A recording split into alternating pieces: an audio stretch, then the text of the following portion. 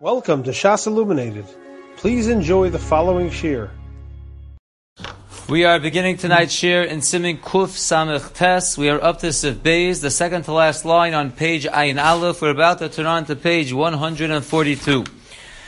The Mechaber says in Sif Bais, Lo yitein le'achol elo l'mi sheyodea bo sheyivarech. You should not give food to a person to eat unless you know he's going to make a bracha. This is really a hemshech of what the Mechaber told us at the end of Sif Aleph, that it's also litin lo prusas pas el im ken yodea bo shenatal yodav. We said in last night's year that you're not allowed to give to the shamish a piece of bread unless you know that he washed his hands. So the Mechaber picks up tonight and says, don't give someone to eat unless you know he's going to make a bracha.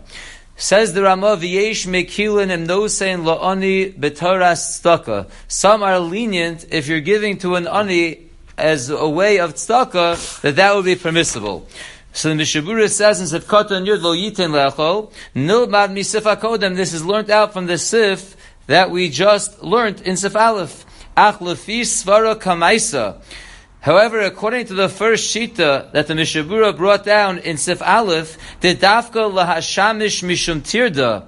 The Mishabura told us in Sif Katan Tes, that which the Mechaber says you can't give a piece of bread unless you know that he washed his hands. That's dafka because he's the shamish and he's very busy, so he might forget to wash. So im kain ein makor ladin zeh. If that's talking about a shamish, then there wouldn't really be a source for this din. Im lo sheyodea bo shelo yivarech, unless you know about him that he's not going to make a bracha. Shabezel lo kulyal mamodu de ein ostim lo, because then everyone agrees that you would not be allowed to give him. So it can't be like the Mechaber says that lo yitein lechol elo mi sheyodea bo sheyivarech. It doesn't have to be that you know he's going to make a bracha, as the Mishabura explains that according to the first svara that we saw in last night's shir, that's dafka by the shamish and because he's so busy. So if so, the din over here is you only can't give him if you know shelo yivarech. If you know for sure he's not going to make a bracha. If it's only a safek, then you would be allowed to give him, because the only not giving by a suffix was by a shamish. Here we're not talking about a shamish, so if it's just a suffix, you would be allowed to give him.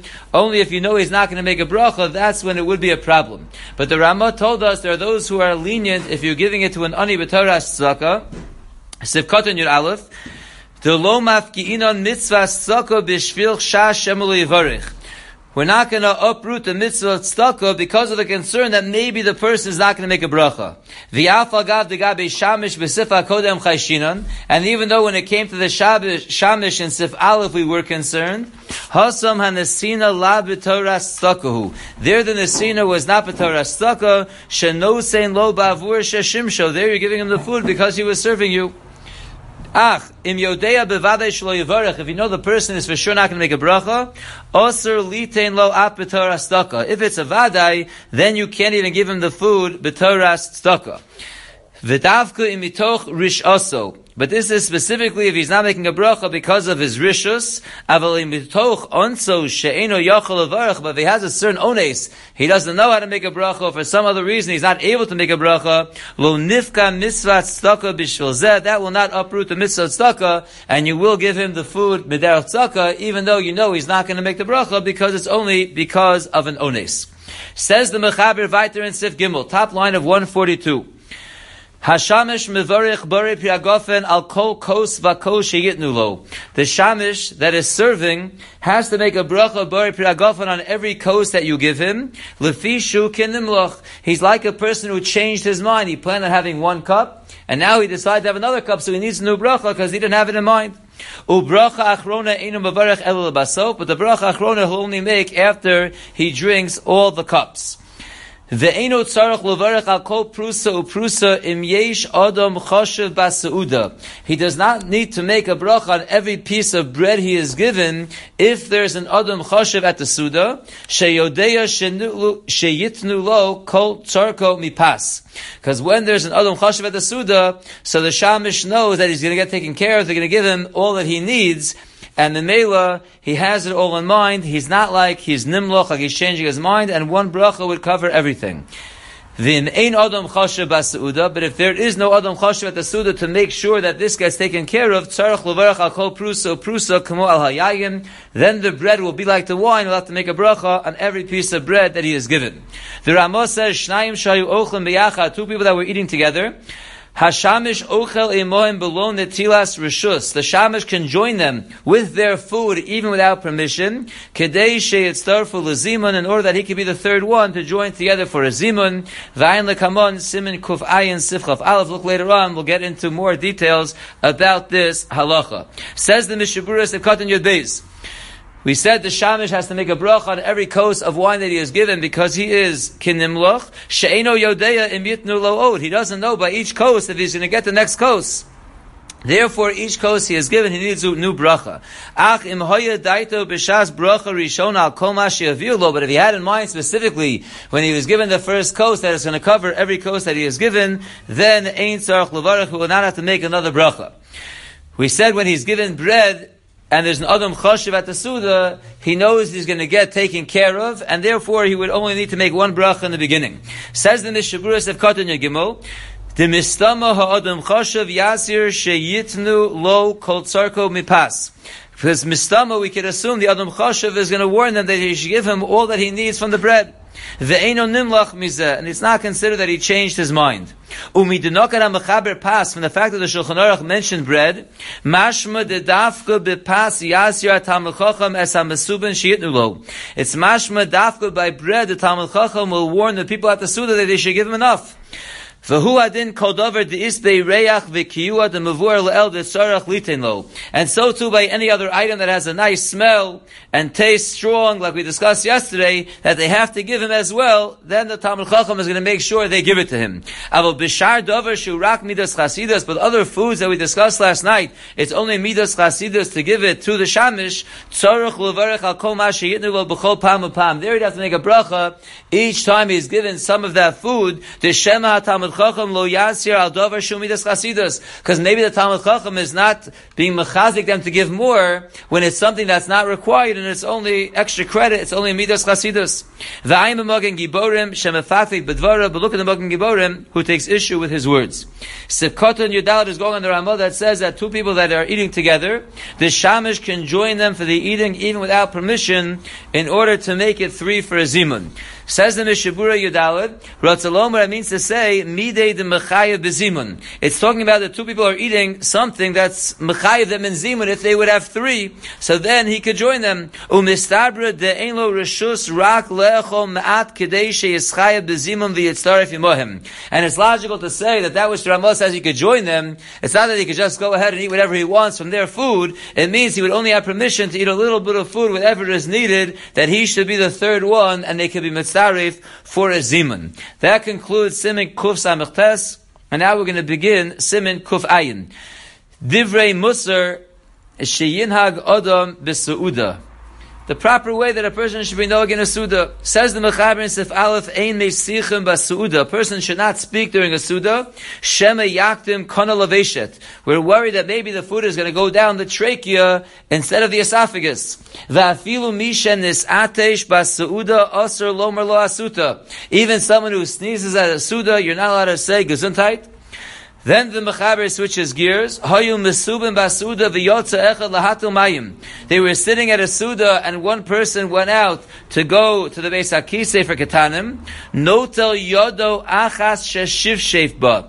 He has to wash the one hand that rubbed off any sprinklings of neiraglayim. Ve'eno notel elo bifnei kulam. And when he washes his hands, he has to wash his hands in a public fashion in front of everyone. Shelo yachshadu shelo notal. So they should not suspect him that he didn't wash his hands. So if a person went neiraglayim and he rubbed some of it with his hands, he must wash his hand, and he must do it in front of the others, so they shouldn't be choshe that he didn't wash his hands. The Ramah says, V'im lo shiv sheif eino notel klal.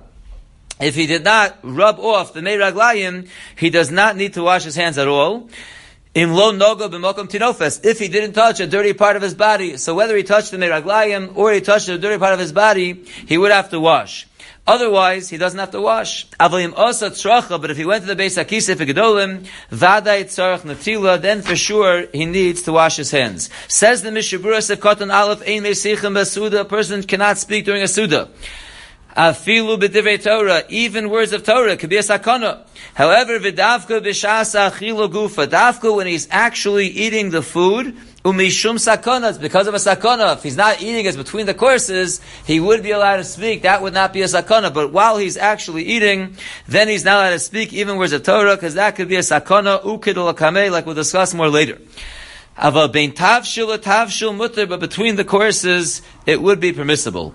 Umitzvah al kol odem lilmo Torah al shulchana. There is a mitzvah for every person to be learning Torah by his table. Shekol shulchan shelo omru olav divrei Torah. Any table that does not have divrei Torah spoken by it, ki'ilu ochlu mi zivchei mesim, is ki'ilu he ate from an avodah zarah, from zivchei mesim.